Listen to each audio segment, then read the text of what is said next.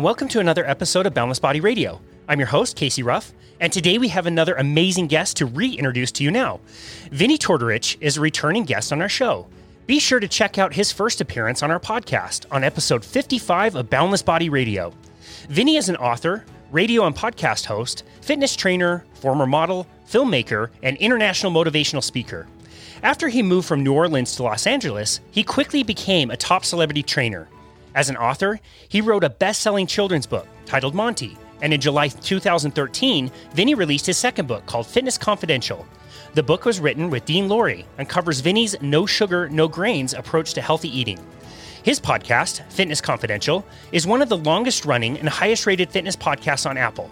He has made 3 fantastic films, Fat, Fat 2, and the most recent film that we will be discussing today, Beyond Impossible.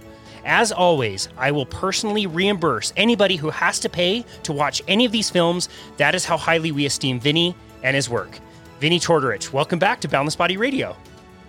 Casey, it's a pleasure to be back. And I think it's a crazy notion that you would even offer to pay people back to watch my movie. That's something I'm the guy who made the movie, and I wouldn't consider doing anything like that.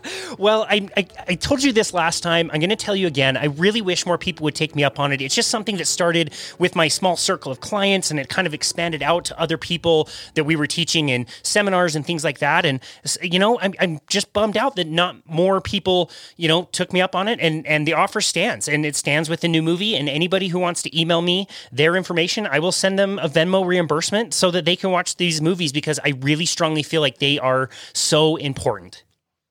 Well, you know, that's super kind. I think the reason no one is doing that is my movies pretty quickly make it to Amazon Prime, and people can watch them for free anyway. And there are other VODs where I think, like if you belong to like Vudu or some of these other, you know, things, you can get it for free. So it's funny. I don't really know how the world works when it comes to this stuff, but I'm on close to 70 VODs around the world, video on demand. And I think you pay for maybe 2/3, maybe 75% of them.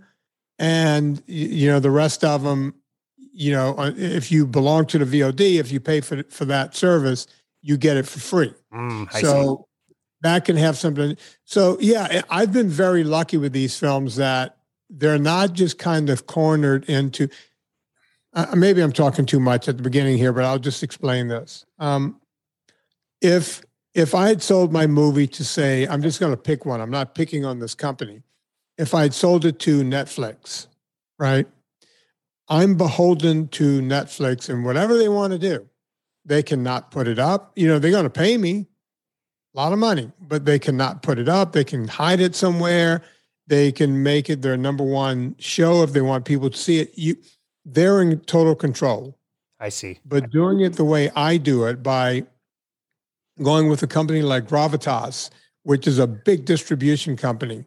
I've had people send me, you know, screenshots from Malaysian Airlines where they're getting on a flight and, you know, anywhere in the world. Wow. Beijing, and they'll go, "Oh my God, your movie is on the plane."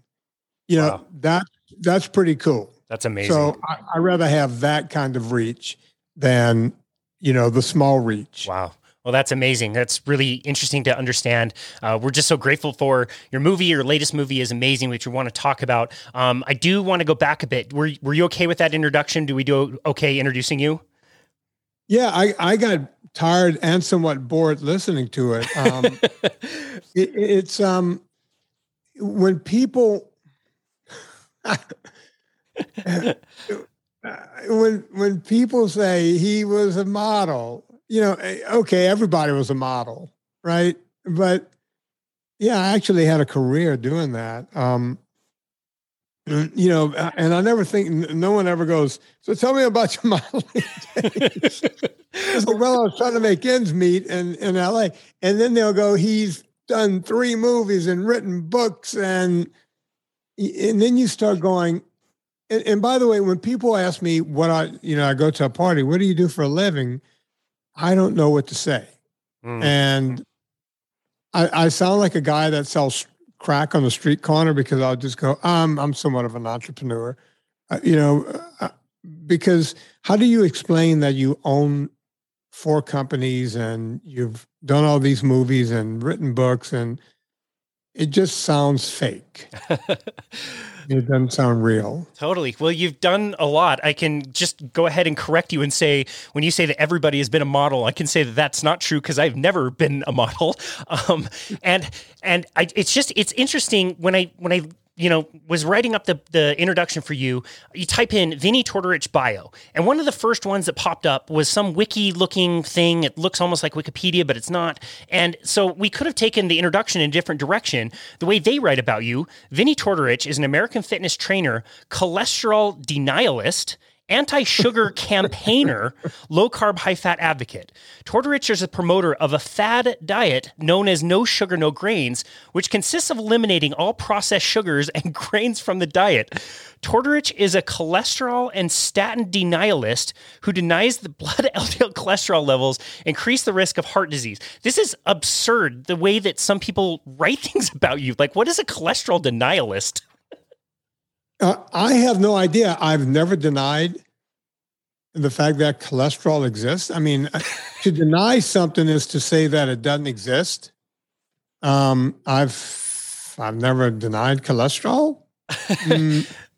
I do think statins have a place in the world. My dad's on a statin because he has 3 stents in his heart. That's what statins were made for. A guy who has stents, or people who literally have hardware in their heart. That's why statins were created. They've kept my dad alive past 20 years. So to deny the existence and or use of statins, I've never done that. I don't think every human being should be on the statin the way is being recommended nowadays. So you can question me on that. I do think that I don't think this is not my thought. There's literature, there's studies that show that by and large, cholesterol does not cause heart disease. Plaque does.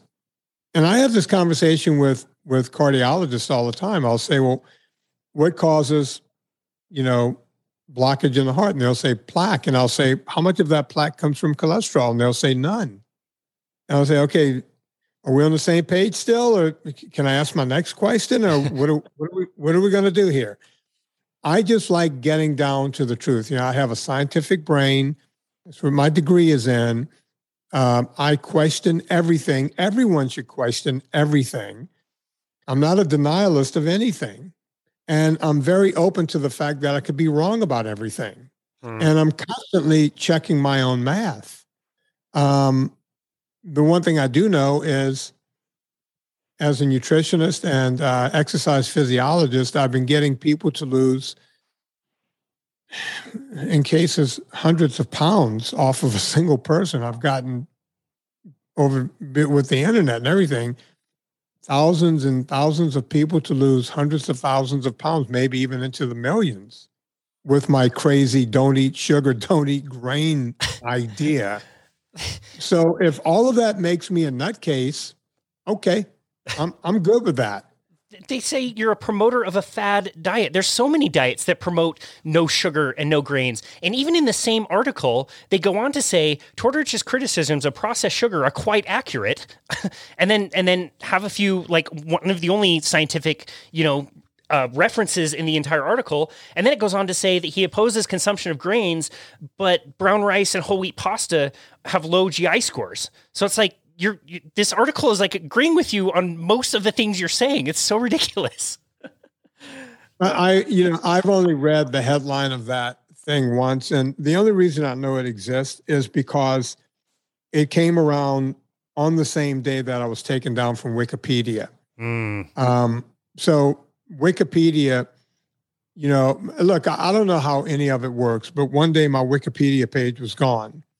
And oddly enough, my Wikipedia page was pretty accurate. It said where my height, my age, who I sleep with every night. It mentioned a few of my clients. It was all really accurate, where I was from. And subsequently, for your audience, my wife is a celebrity. And if you looked at her Wikipedia page, it said at the time, I think dating or long-term relationship with Vinnie Tortorich. And okay. And if you went to the Wikipedia of my hometown, I was noted as one of the more notable people to come from this very small town in the deep South. All of that vanished on the same day. Wow. How does that happen? And as that vanished, this popped up.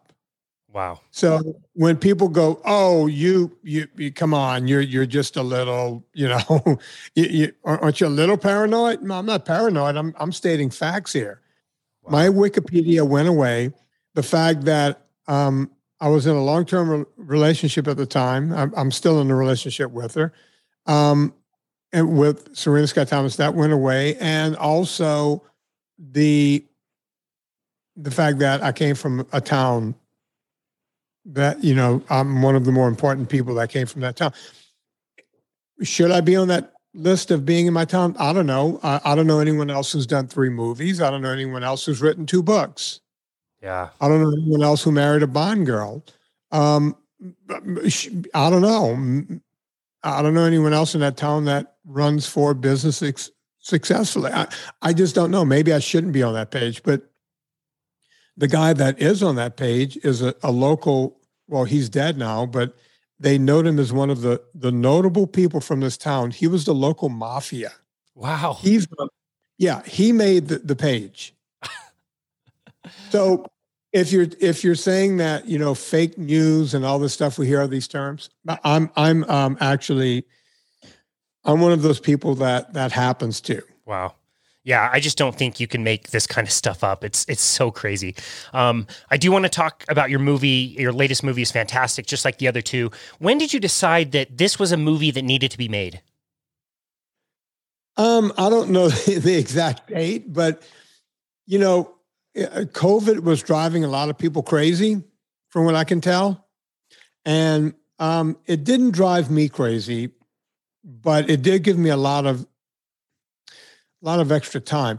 I kept bringing more and more aerobic equipment into my gym, and I put a big screen television up in my gym, and I would just sit there and watch old movies and stuff that I always wanted to see, but I've always been too busy. And I would either be on the spinner or the rowing machine or the paddle machine or something. And I would just spend hours in front of the television watching it. And in order to watch free television now, even though you pay for Hulu or something, it always goes to commercials. So I'm watching, for a guy who never watched television, I'm watching these movies and it would go to commercials. And I would see all these different statin ads and I would see all this different stuff. And before long, I started seeing more and more with the Beyond Meat and the Impossible Burger and all this stuff. And one day while I was on my spinner, I hopped off really fast and I jotted down 2 words, Beyond Impossible. And they sat on my desk for like a week or 2. And every time I have a note, I'll keep looking at it and I'll go, "Oh, I got to look that up. I got to look that up. I got to look it up." And one day I looked up Beyond Burgers and Impossible Meat, or was it Impossible Meat and Beyond Burger? One of those 2.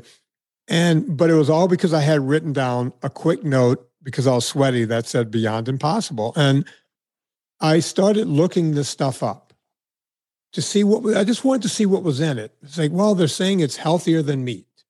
Well, we know that meat is one of the healthiest things you can eat. It's got all the amino acids you need. It's got protein. It's got fat. Everything you need is in red meat. Can this possibly be healthier? I wasn't looking to prove them wrong. I was looking to prove them right. That's a big distinction that we have to make here. Mm. And when I looked into it more and more and took deeper and deeper dives and then got my assistant looking into stuff. Once I get my assistant, now I'm paying money. I'm paying this woman to be my assistant. I got people looking it up, 2 or 3 people under me going, "I want to know where this stuff is derived from. I want to know." And when all this data started hitting my desk, most of this is made in China. It's got to be shipped here. It's then put through this process and that process. I went, wow, crap made in China. They're talking about saving the earth. They got to ship this stuff here. So whenever you start shipping stuff around the world, you're talking some kind of conveyance that's going to either take diesel, coal, Jet A, something. It's going to take something to get it here. And then we have to manufacture it here. Again, energy burned, carbon into the atmosphere. So I started making this argument for, well, it's not better for the environment, but could it be better for us? Well, you know, one of your main products is soy and soy byproducts. And you go, okay, well, that stuff is inflammatory and everything that comes with it. And you look at everything else that they're putting in it. And I'm going, wow, my cursory result says it's not good for the environment and it's not good for your health.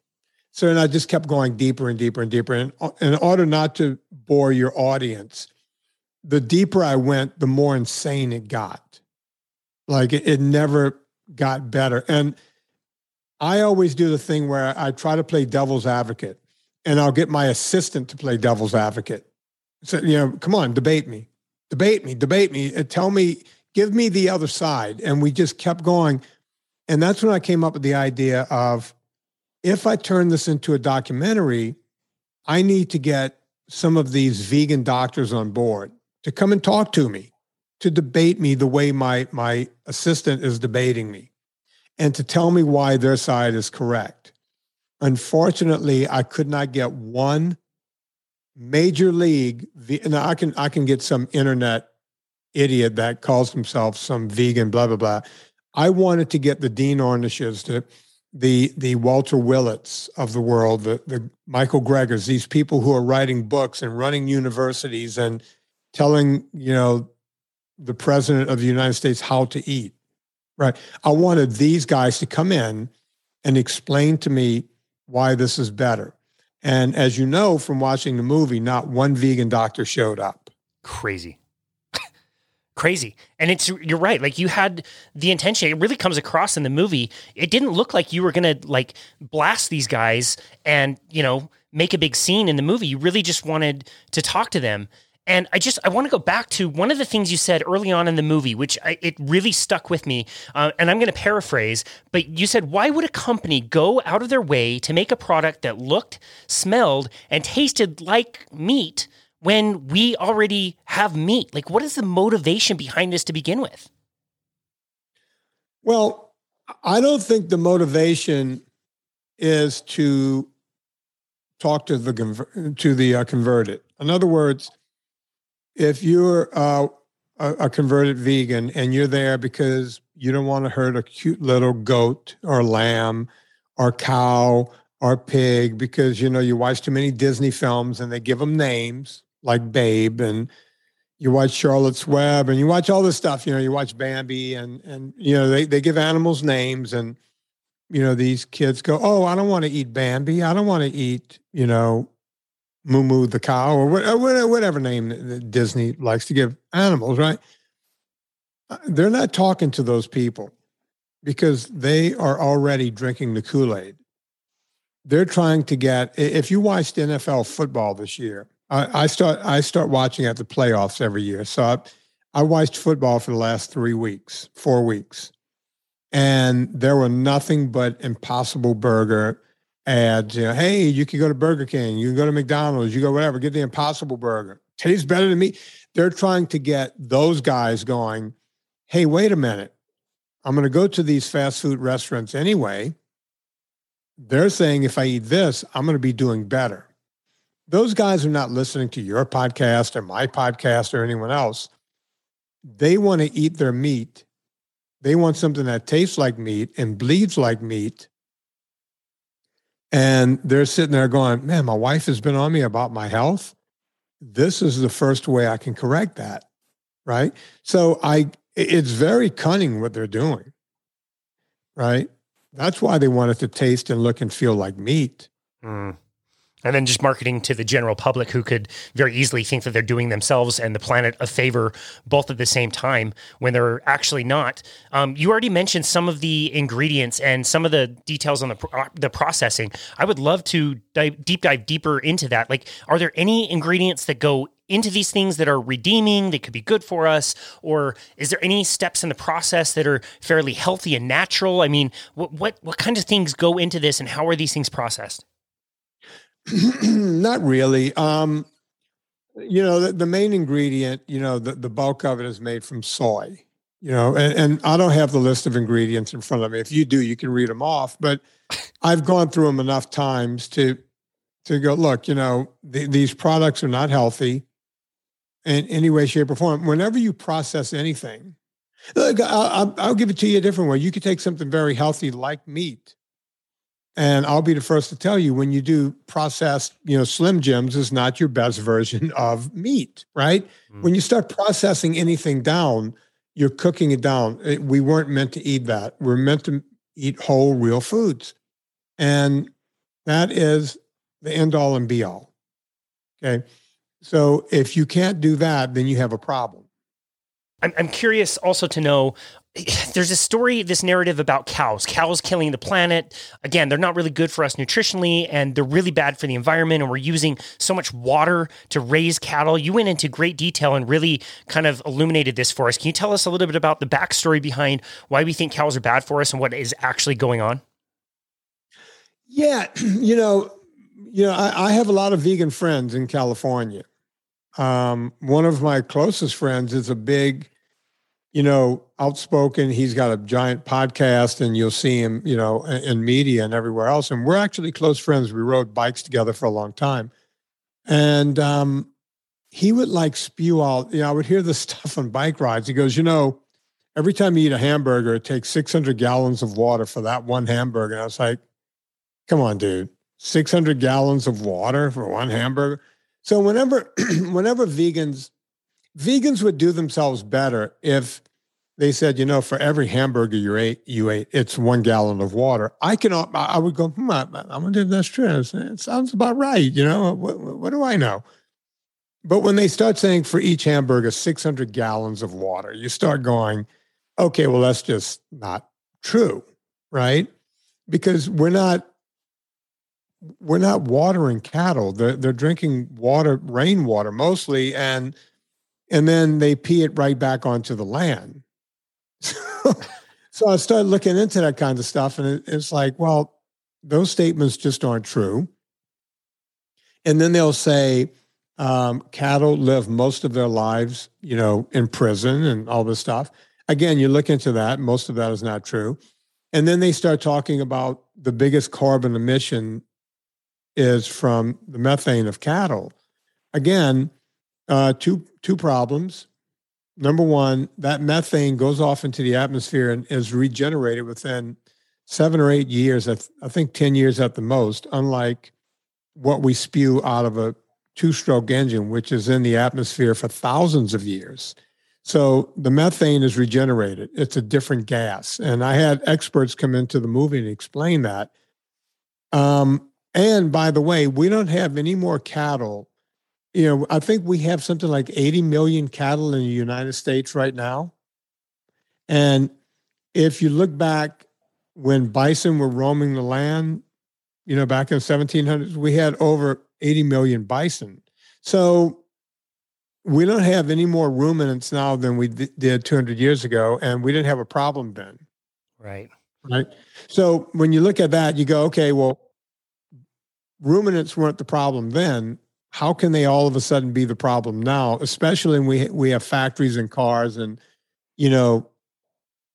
people with blowers, blowing your lawn. How can we possibly say that cattle cause this? Right. I mean, it just seems like such common sense, and it's really amazing what these cows and other ruminants are doing. They're typically, living and grazing on lands that we can't really use for anything else. They're consuming cellulose and grasses and magically turning it into this wonderful source of fat and protein, like you mentioned earlier, which is perfect nutrition for us. And all the while during their lives, they're contributing to topsoil, which is then sequestering carbon. Like, we need this in in the world. We need this for many, many reasons. Yet the CEOs of some of these companies want to completely eradicate the cow. It blows my mind. Yeah, we found like 3 or 4 different situations where Mr. Brown was saying we need to, just euthanize all cattle, just get rid of every, and I even did like a record scratch move in my movie, like a 1980s record scratch. I was like, wait, did he really say that? And then I found another place where he said it. I could have done 2 or 3 more, but I just figured 2 was enough to prove that point. It's it's really kind of crazy. I was just in England over the holidays, and I like to hunt, and I went on a pheasant shoot. As they don't call it hunting over there; they call it shooting. I went on a pheasant shoot, and some of the guys were telling me, they want to end this industry, and shooting there is a real industry. And let me explain what I mean by that. A guy like me, to go on a pheasant shoot, you might have, 15, 18 guys on the shoot with guns, right? And you go off to this place and there's a breakfast for you. You stop for lunch and there's a big lunch, and then there's tea time at around 4:00. And they take care of all it. It's pampered crap. And you go out and shoot. Now you have to, there's people who are out there beating the bushes, in the woods with dogs. There's also other people who are employed with dogs that after you shoot the birds, they go and pick them up, right? And then all of the birds are consumed or eaten. A lot of people make a lot of money. The people who own the land get a fee. They pay the people who flush all of the birds. They pay the people who come with the dogs and pick up the birds. They pay the people who clean the birds. And you also tip those people, and all of the birds are consumed either by you, or you can give them to the village, to the people who did all of the hunting. Yet there are a group of people, vegan types, that want to stop that activity. And my question is why? And they'll say, well, they actually seed the fields and they get these birds to come and eat the seeds all year long.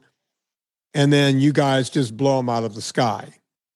And I said to a vegan once, well, in this country, you guys get upset whenever we have animals in cages and we're feeding them there.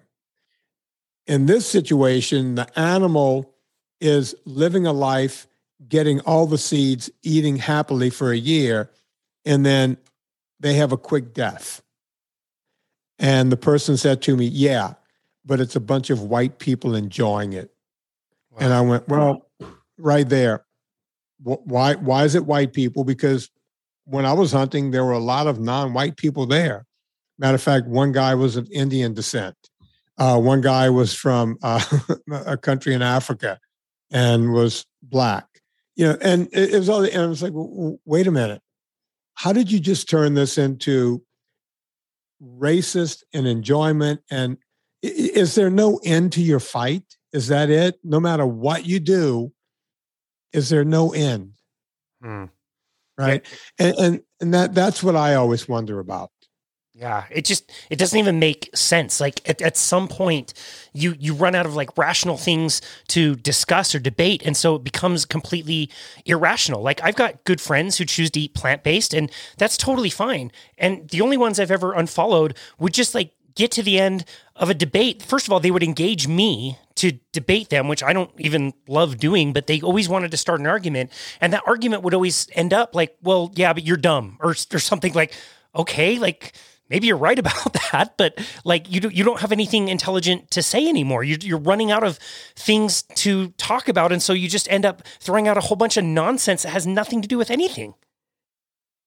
My favorite thing that happens, Casey, do you follow me on Twitter at all? I do, for sure. I think you do. So my favorite move that happens on Twitter is I'm just going about my day. answering tweets, people who want to be healthy, asking me questions, and a vegan, a zealot vegan will come in, but they will ask me a leading question. I do understand what's happening when it's happening, right? I go, oh, here we go, right? So I will answer the question in a very nice way. And they'll come back and ask a follow-up. And as a matter of fact, I could have written the follow-up because I knew what would be coming next. I will answer the follow-up. They will then go right into ad hominem, right? And I will quit answering once I get the ad hominem statement from them. But at that point, people who follow me will start arguing with them, right? I'm now out of the equation. They'll start arguing with the vegan. And the vegan will then say, oh, look, he's got all of his people ganging up on me. He's got his minion piling up on me. It's like, first of all, I don't have time. My minion? Why? You think I called a hotline on vegan and said, hey, everyone who follows me, go gang up on this person with 5 followers? It didn't happen. I just chose not to answer you anymore. And other people started answering you, and you didn't like what you were seeing. So let's take you guy who I still don't know, never knew, did not know existed until this morning. You now are claiming that I'm hurting you.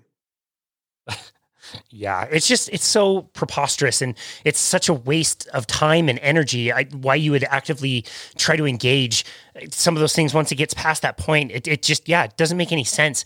It's really surprising too, where the source of some of these ideas are coming from and how they're being pushed and promoted. The plant-based diet is so healthy for the planet and healthy for people. One of those, places that's pushing this out to people is Eat Lancet, and they have some creepy sounding diet that you kind of talk about in the documentary. Can you address that a little bit? Like, who is Eat Lancet and what diet do they promote? Well, in order to get me to understand what Eat Lancet is, I can't. Just like all of these different groups and organizations that are trying do this approach and work around. But Eat Lancet, whenever I see anything from, Eat Lancet or Cleveland Clinic or anything that comes out of Harvard, they're all in cahoots, all of them. And they are trying to push out this initiative. We're seeing it happen more and more in New York. And whenever something happens in New York, it happens around the world, meaning around the country. So we're seeing Meatless Mondays, Meatless Fridays, all this kind of stuff, right? And this all comes out of the Eat Lancet group that has a bigger agenda. I don't know what the agenda is. If you're asking me to be perfectly honest, I don't know what it is and why they're pushing it out there. I see it just like you and everyone else. I just question it and I become some kind of weird denier, right? There's something bigger than me out there. And I don't know how it works, but it seems to keep pushing. Mm. And I don't know what you read on the movie, if it was like their mission statement or something, but one of the 3 things that they were big on like promoting, even in that mission looking statement, was corporate partnerships or something. So there's definitely more money and more companies involved, not just necessarily like, the health industry or whatever. Right. Look, I don't think it's anything sinister when it comes to these companies. They just want to sell food cheap. Right. So when you talk about Unilever or Kraft or any of these big multinational companies, even some of the big meat conglomerates like Tyson and Cargill and some of these companies, they're going into fake meat because they're looking down the track going, we need to, this is a viable business. We can sell a couple of $1 billion of this fake crap every year and it's cheaper than chickens and everything else. Okay, yeah, we'll do that. These companies don't care about your health. They're not looking out for your well-being. They will sell whatever the government will allow them to sell that we can eat. It's up to us.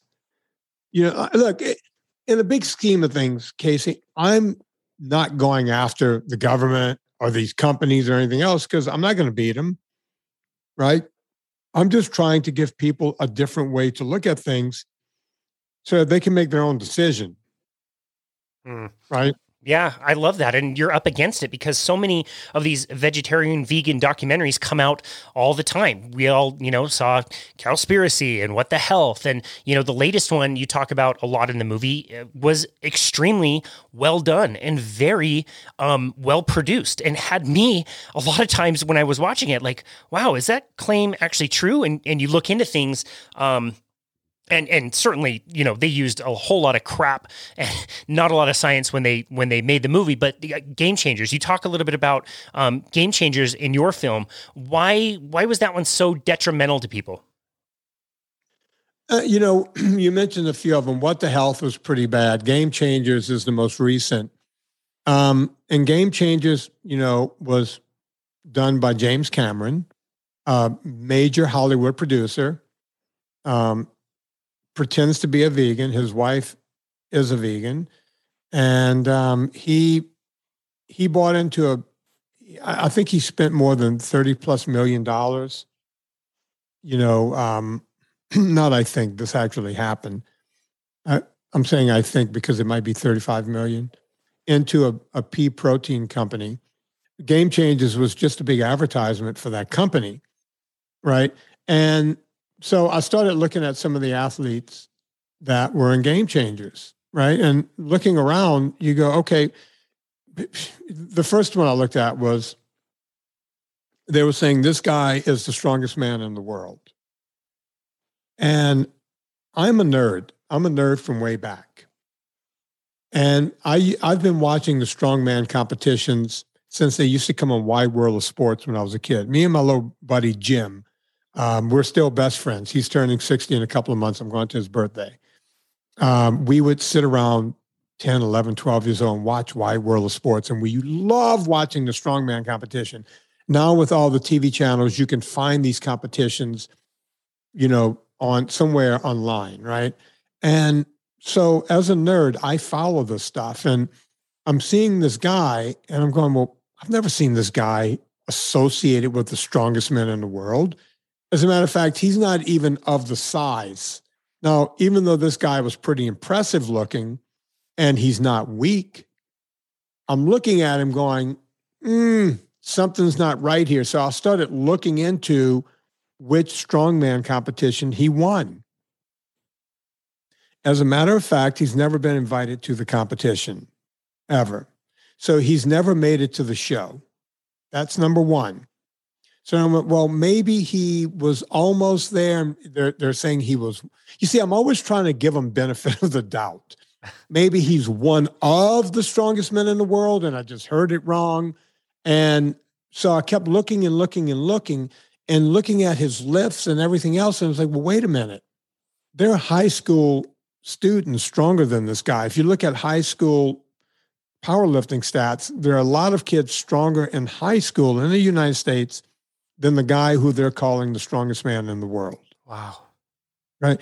So then I started looking more and more. It turns out he's the strongest vegan in the world. And he won that title at a competition in a small town in Texas. It took a lot. Like when you do a documentary, you got to do a lot of deep dives. He beat other vegans that day. So other substandard weak people, he was the strongest among those. And the competition that he won is not even one of the ones recognized by the strongman competition, right? It's the yoke carry or something like that. So you look at all that stuff and you go, okay, they're calling him one of the strongest men in the world or the strongest man in the world. And he's a vegan. That's a lie. What else are they lying about? Well, they're saying that this Olympic champion is, she made it to the Olympics and she's a vegan. Okay. I looked into the woman. Oh, wait, she didn't finish in first place. But hey, look, I couldn't even make it to the trials, right? In anything. So, okay, maybe she got a silver medal. Nope, no silver, no bronze. Well, obviously she made it to the finals, right? She must have been 4th or 5th place, maybe top 10. No can do. Oh, well, she's got to be top 20. No, she is not. She was 24th. Wow. Now, you would say, okay, then, can you even make it to 24th? No, but we're not talking about me. And I'm not bragging about me being in the Olympics and being an Olympic champion when your heat probably didn't end up on television. And they show heats, for days and days and days and running. She probably didn't make the television screen in heats, right? Like that heat was probably done when they were throwing shot put and doing, something else. Wow. So, and by the way, I looked into some of the other stuff and it was just all erroneous crap. And I said, okay, I can use 2 examples in my movie. I'm not going to sit here and do 20 examples from this movie, but everything we looked into about the movie was just crap. Yeah, I mean, I've seen that just thoroughly debunked up and down so many different times. I love that you also included Arnold Schwarzenegger, who really was famous for having an amazing physique. And every time, competition would come up, they would be eating basically what is now called the carnivore diet. They're eating lots of steak and eggs, and they knew they would shred up amazing and had amazing physiques.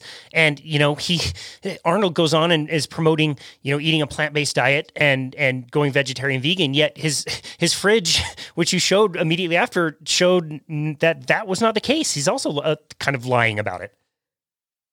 Well, a lot of things, just like everyone else, I'm a huge fan of Arnold. Used to follow bodybuilding back in the day. It was the golden age of bodybuilding. He and Franco Columbu and Frank Zane and all those guys. And I was like, yeah, real heroes. But as much as I love Arnold, let's get a few facts out of the way. Yes, bodybuilders sat around like lions. Whenever they weren't working out, they would, bodybuilders would sit around and eat red meat and eat lots of it as raw as they could, tons of chicken, tons of eggs. I mean, they would eat so many eggs, they would just put a dozen in the blender at a time, blend it up and drink it. This is how bodybuilders live. Okay, folks. On top of that, let's call it what it is.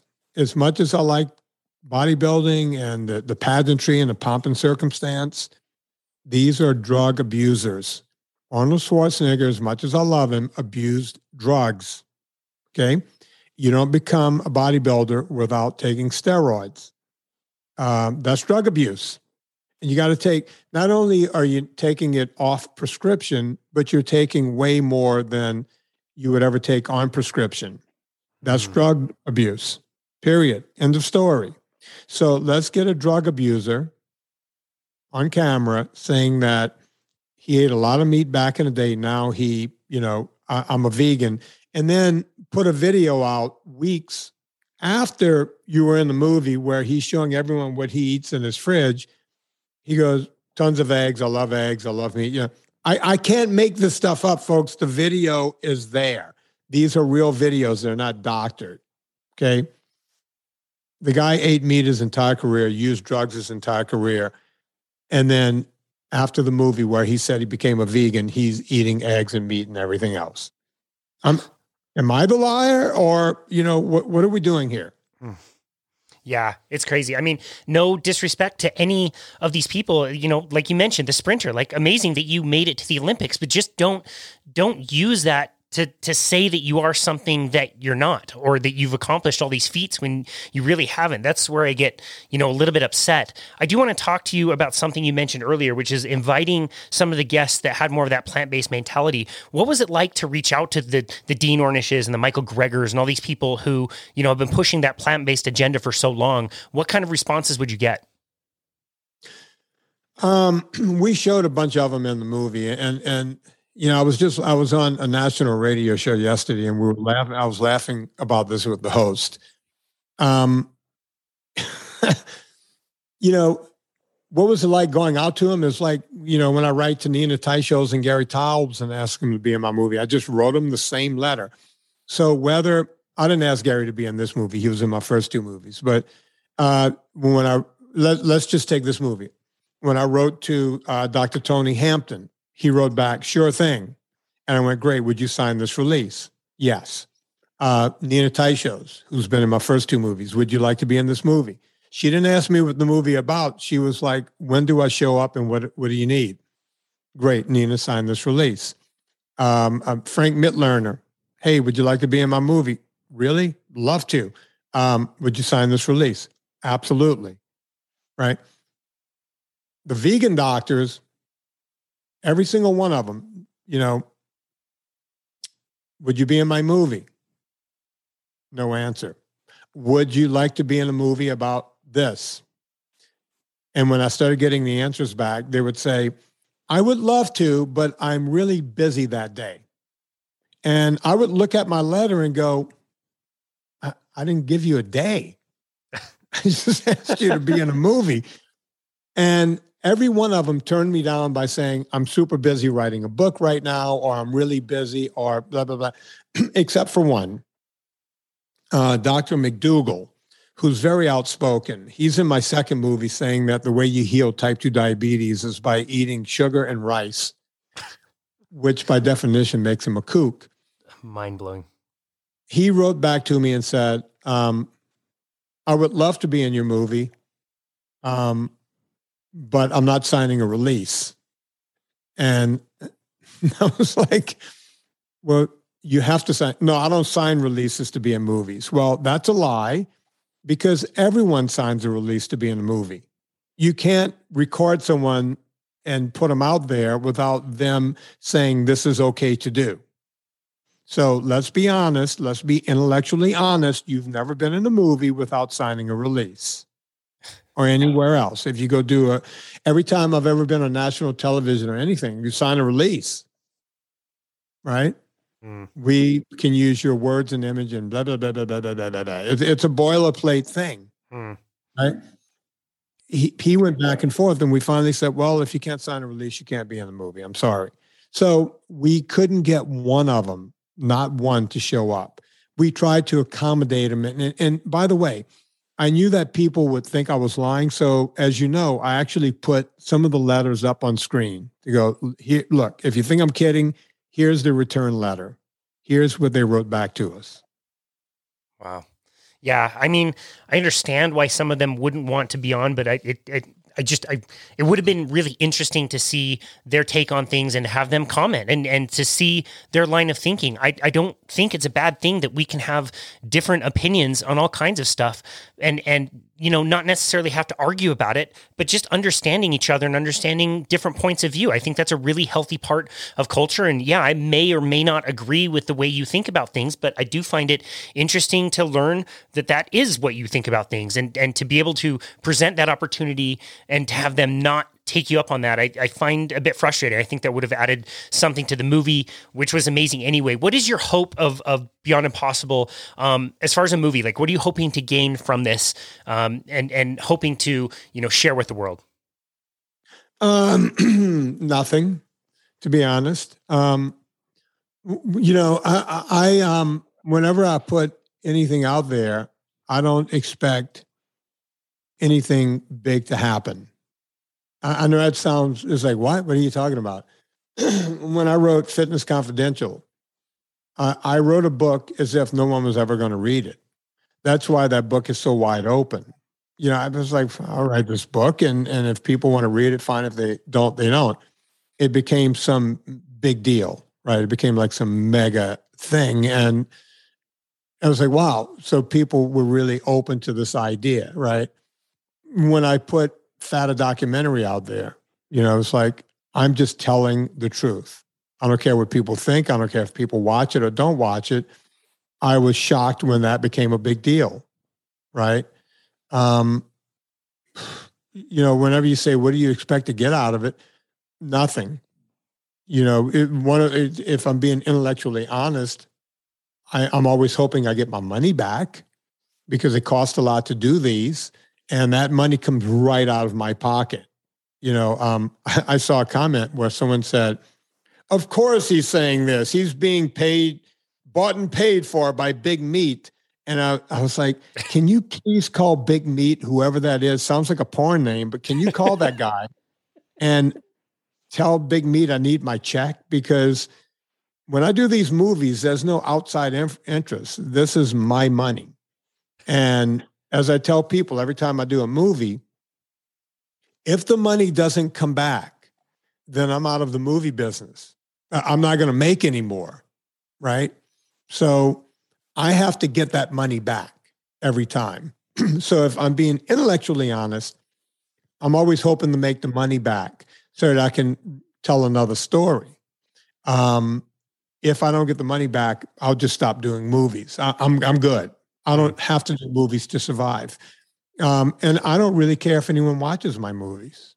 And I feel that if I go with that, then I'll never be disappointed. I've been very lucky on all three movies. I can say that now about the third movie, even though it's early on. My distributor is very happy. Because, you know, they take a big chance. You know, they're putting money out to distribute the thing, right? So everyone takes a big chance when you put these things out. You know, you can't have too many losers, right?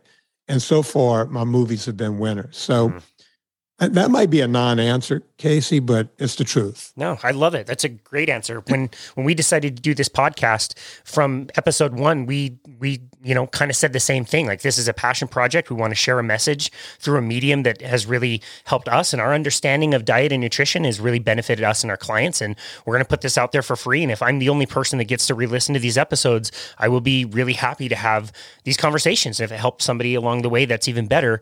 A lot of times, you know, like we talked about in the beginning, these things can generate a lot of hate and a lot of, criticism and things like that. I'm just wondering if there's like a story or some comments or something that really stood out from somebody who really benefited from your work and from your movies.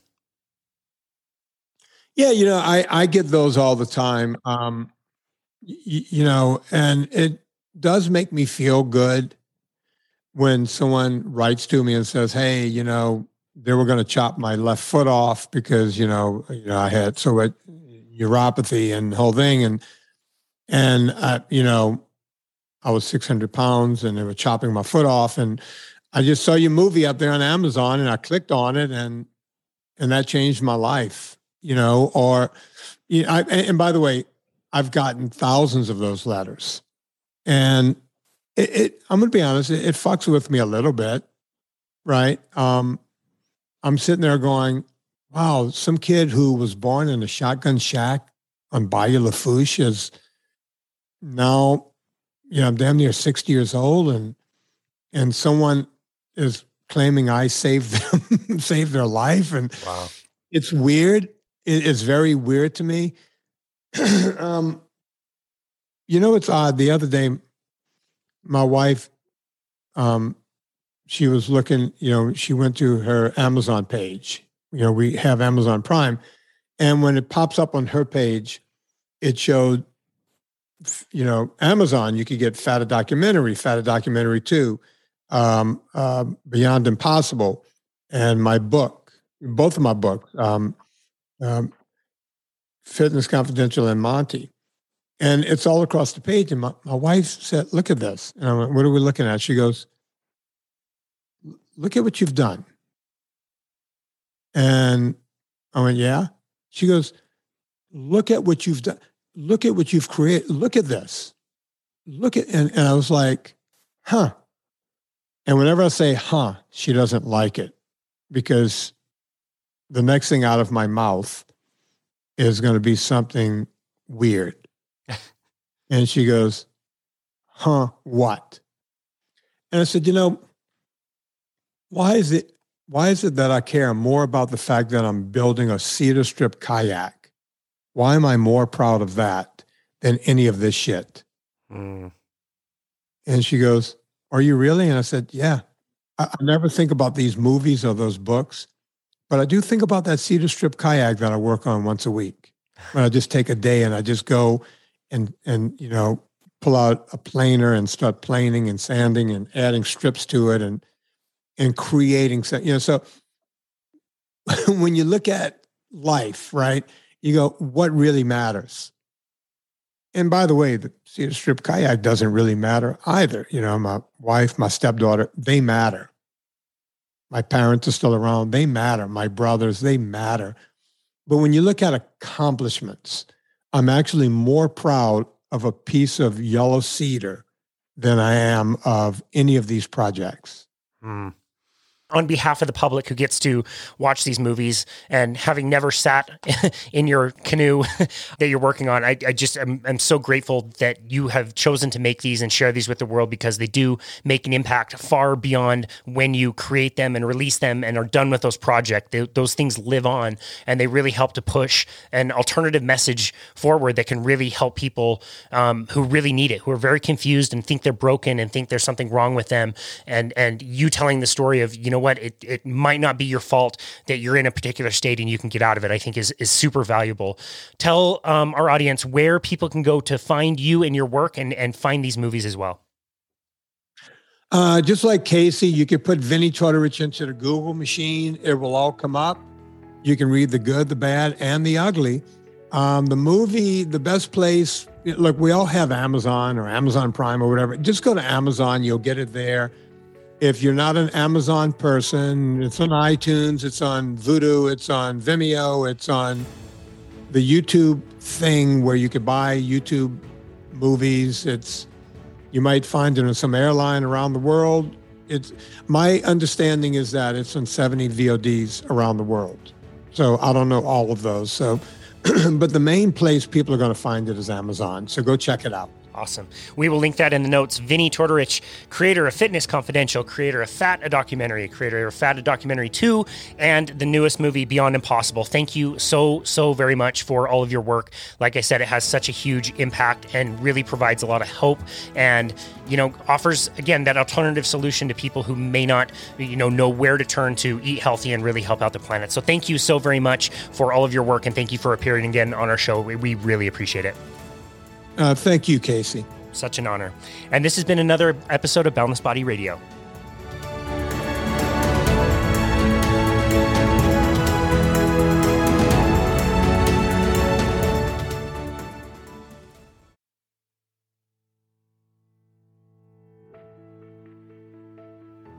So thank you again so very much for listening to Boundless Body Radio. I can't thank you, the listener, enough. We are so grateful for you. This year, 2021, was amazing. We got to talk to so many amazing people around the world and got to learn so much from them. And we actually just passed 80,000 downloads worldwide, which when I started this, could not even fathom that we could reach that many people with the message. And hopefully you have gotten a lot out of this, as have we. As we start the new year, we just wanted to let you know about some of the resources that we offer at Boundless Body LLC. Please go to our website, which is myboundlessbody.com. That's myboundlessbody.com. You will see an option to book a complimentary 30-minute consultation with us so that we can discuss your goals with health and fitness and maybe help you create a plan for the new year. Bethany, my wife, also offers virtual mat Pilates classes, which are absolutely amazing. They're very engaging and also very, very affordable. Those can be done live on Mondays and Fridays, or also given out as a recording to do at your own convenience. We also offer training and meal planning services that are also done virtually from the safety of your own home. So if you want to avoid the busyness of a gym, we can help show you how to get really fantastic results at home with a very minimal amount of equipment. We've been doing it now for 2 years. We've gotten pretty good at it. So we are happy to show you that. Once again, that website is myboundlessbody.com. And if you are enjoying the show, please leave us a rating and review on Apple. It really helps get this passion project out to more people. So cheers to 2022, and thank you again for listening to Boundless Body Radio.